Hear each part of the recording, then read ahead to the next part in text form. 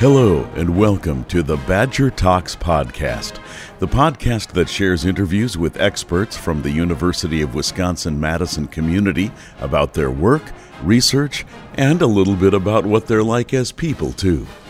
Today we're focusing on cardiovascular health, and I'm happy to have as my guest Dr. Lee Eckhardt, UW-Madison, to talk about her work with arrhythmia patients.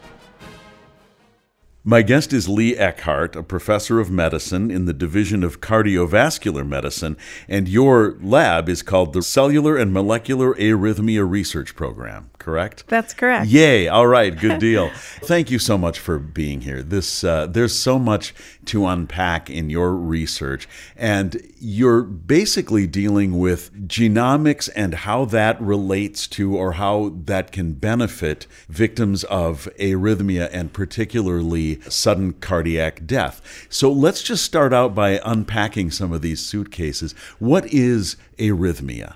Yeah, great. So thanks so much for having me. Yeah. This is really a pleasure to talk about the topics that interest me the most and I've dedicated my life to. Terrific. So it's really terrific. So your heart is essentially an electrically driven pump, and that electricity creates a specific rhythm, just like music rhythm. And then when anything perturbs the normal flow of electricity through the heart, then that changes the rhythmic activity of the heart. And then by definition, broadly, that becomes an arrhythmia or abnormal rhythm. And so those come in several different flavors. Some of them can be a little bit bothersome, that maybe people feel a little uncomfortable, and then for a few seconds, and then some arrhythmias can be quite dangerous and then result in sudden cardiac death. So obviously, identifying who on that latter half of the spectrum, those more severe arrhythmias, who's at risk for those, is something that would then prevent those people from having those fatal arrhythmias and then dying from that cause. Okay. So, I love that you use a music analogy, by the way. Of course, That's yeah. terrific. You're in the right place for that. So I imagine that, and correct me if I'm wrong, that these arrhythmias can be due to some kind of onset of either disease or some kind of trauma later in life, or it can be genetic. It can be from birth. Do you deal with both, or is it mostly the latter, the genetic cause that you deal with? Yeah, so clinically I see any type of arrhythmia. So that can be, the spectrum of patients that I see. I'm an adult cardiologist, adult cardiac electrophysiologist.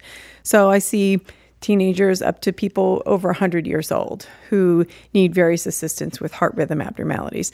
But from a research standpoint, I deal mostly with the genetic underpinnings or genetic causes of these different arrhythmia syndromes.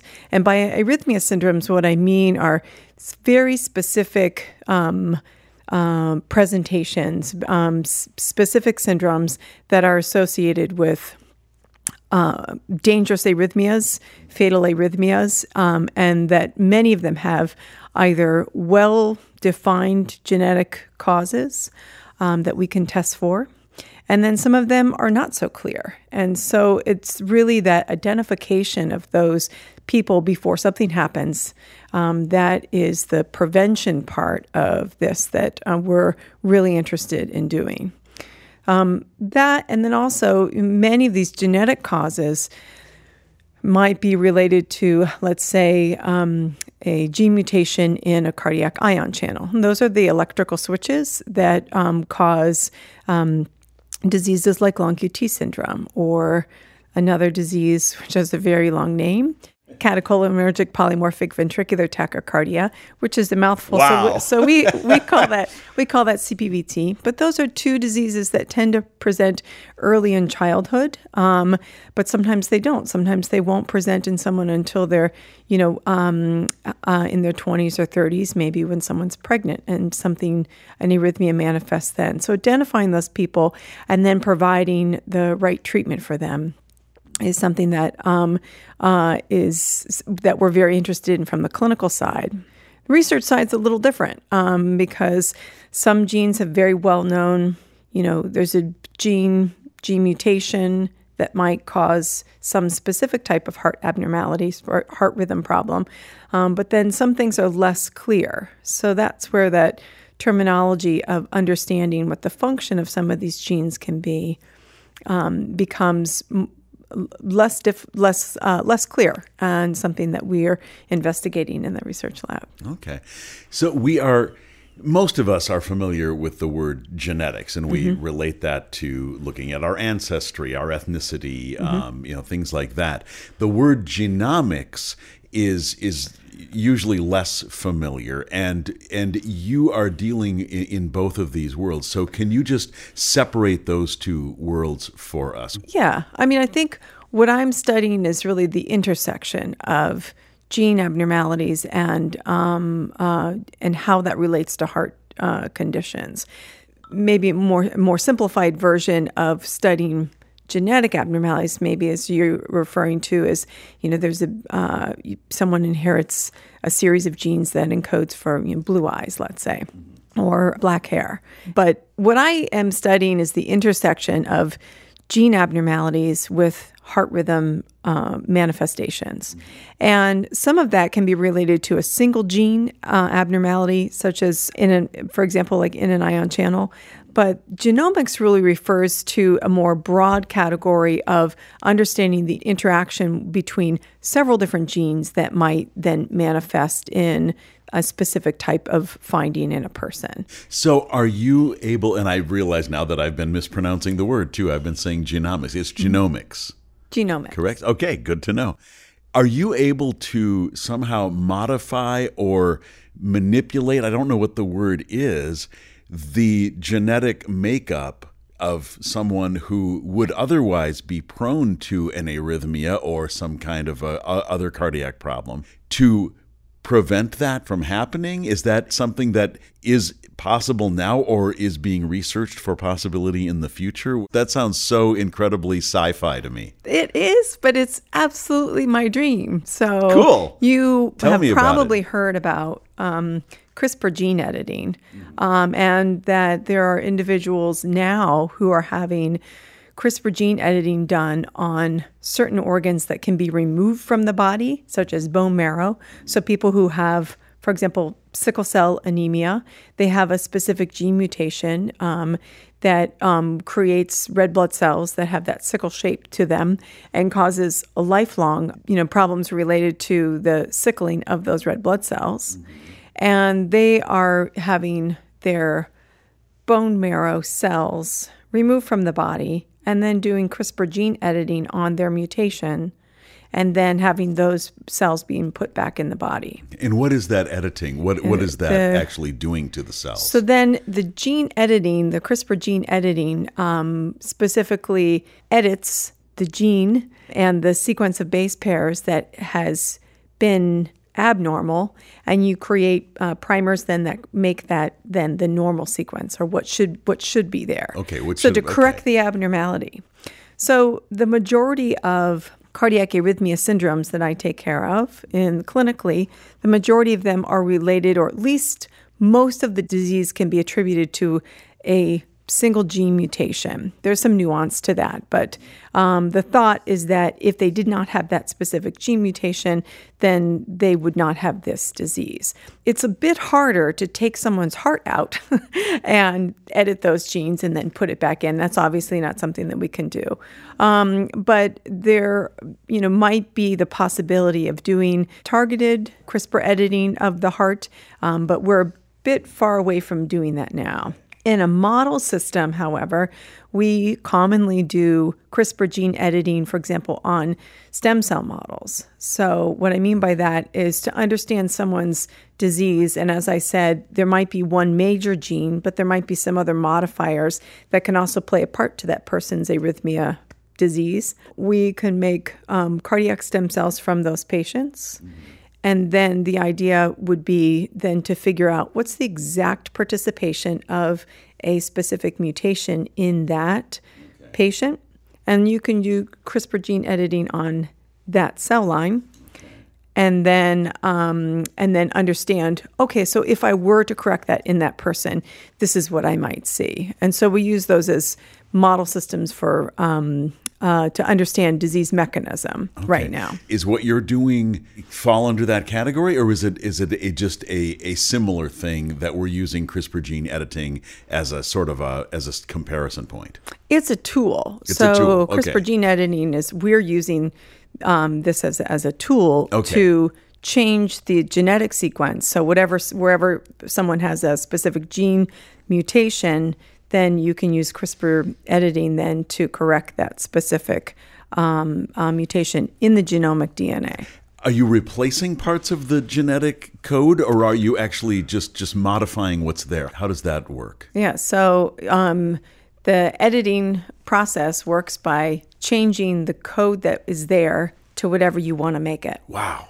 That's just amazing. And in your research in modifying DNA in order to help arrhythmia patients, is that something that we're there and we're doing it, or we're getting there? Where are we at, and how is that looking? Because that's really exciting. That's amazing. It's exciting. I think the question is, how do you get that into cells that are terminally differentiated? So cells that are going to be dividing again and again, then any cell that cell would turn into would then carry on whatever edits that you added to that cell. Right. And so if you edit a specific cell that doesn't ever divide, like most of our heart cells don't divide, then what is the impact going to be on that, on the whole organ?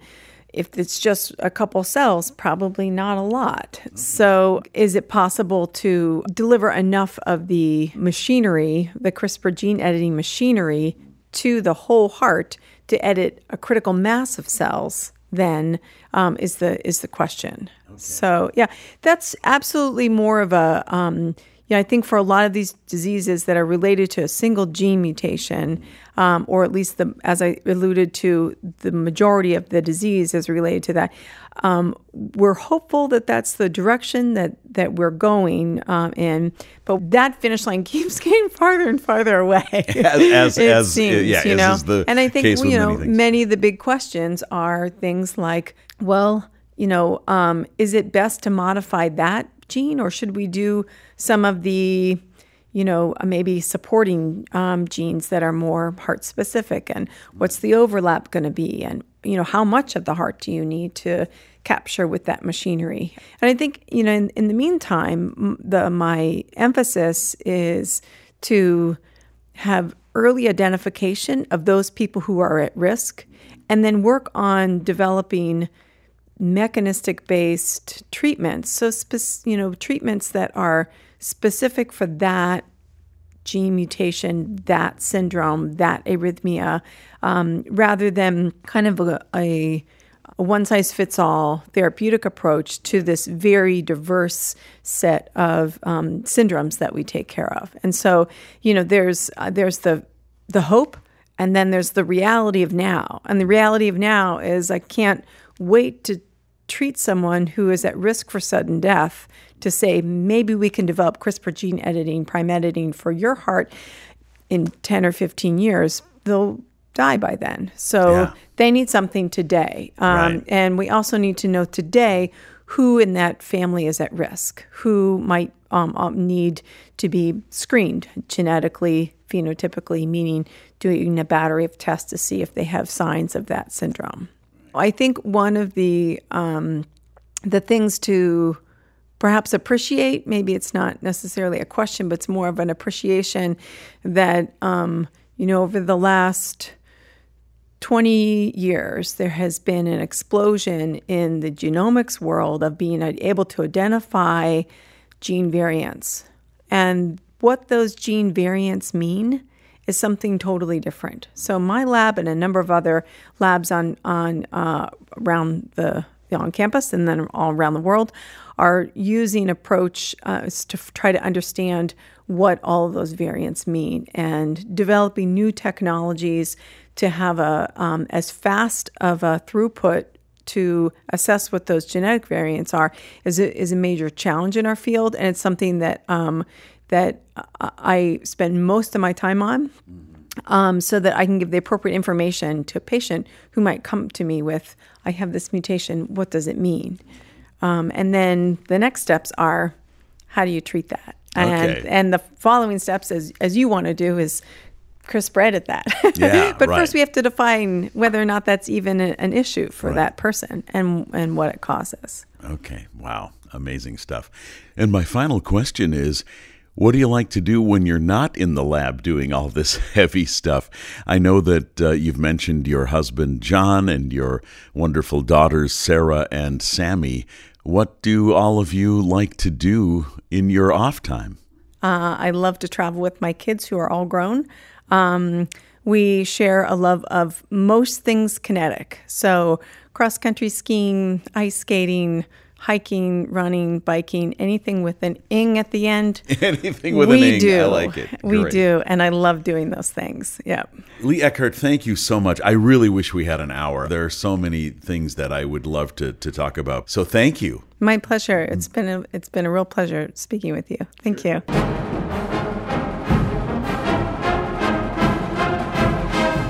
You've been listening to the Badger Talks podcast. I hope you enjoyed this conversation with Dr. Lee Eckhardt. Please browse our previous episodes for other topics that may be of interest to you. The Badger Talks podcast is a creation of UW Connects and produced at Audio for the Arts Recording Studios in Madison, Wisconsin. Our music is composed by Bill Purdy and performed by the UW Marching Band. I'm Buzz Kemper. Thank you for listening.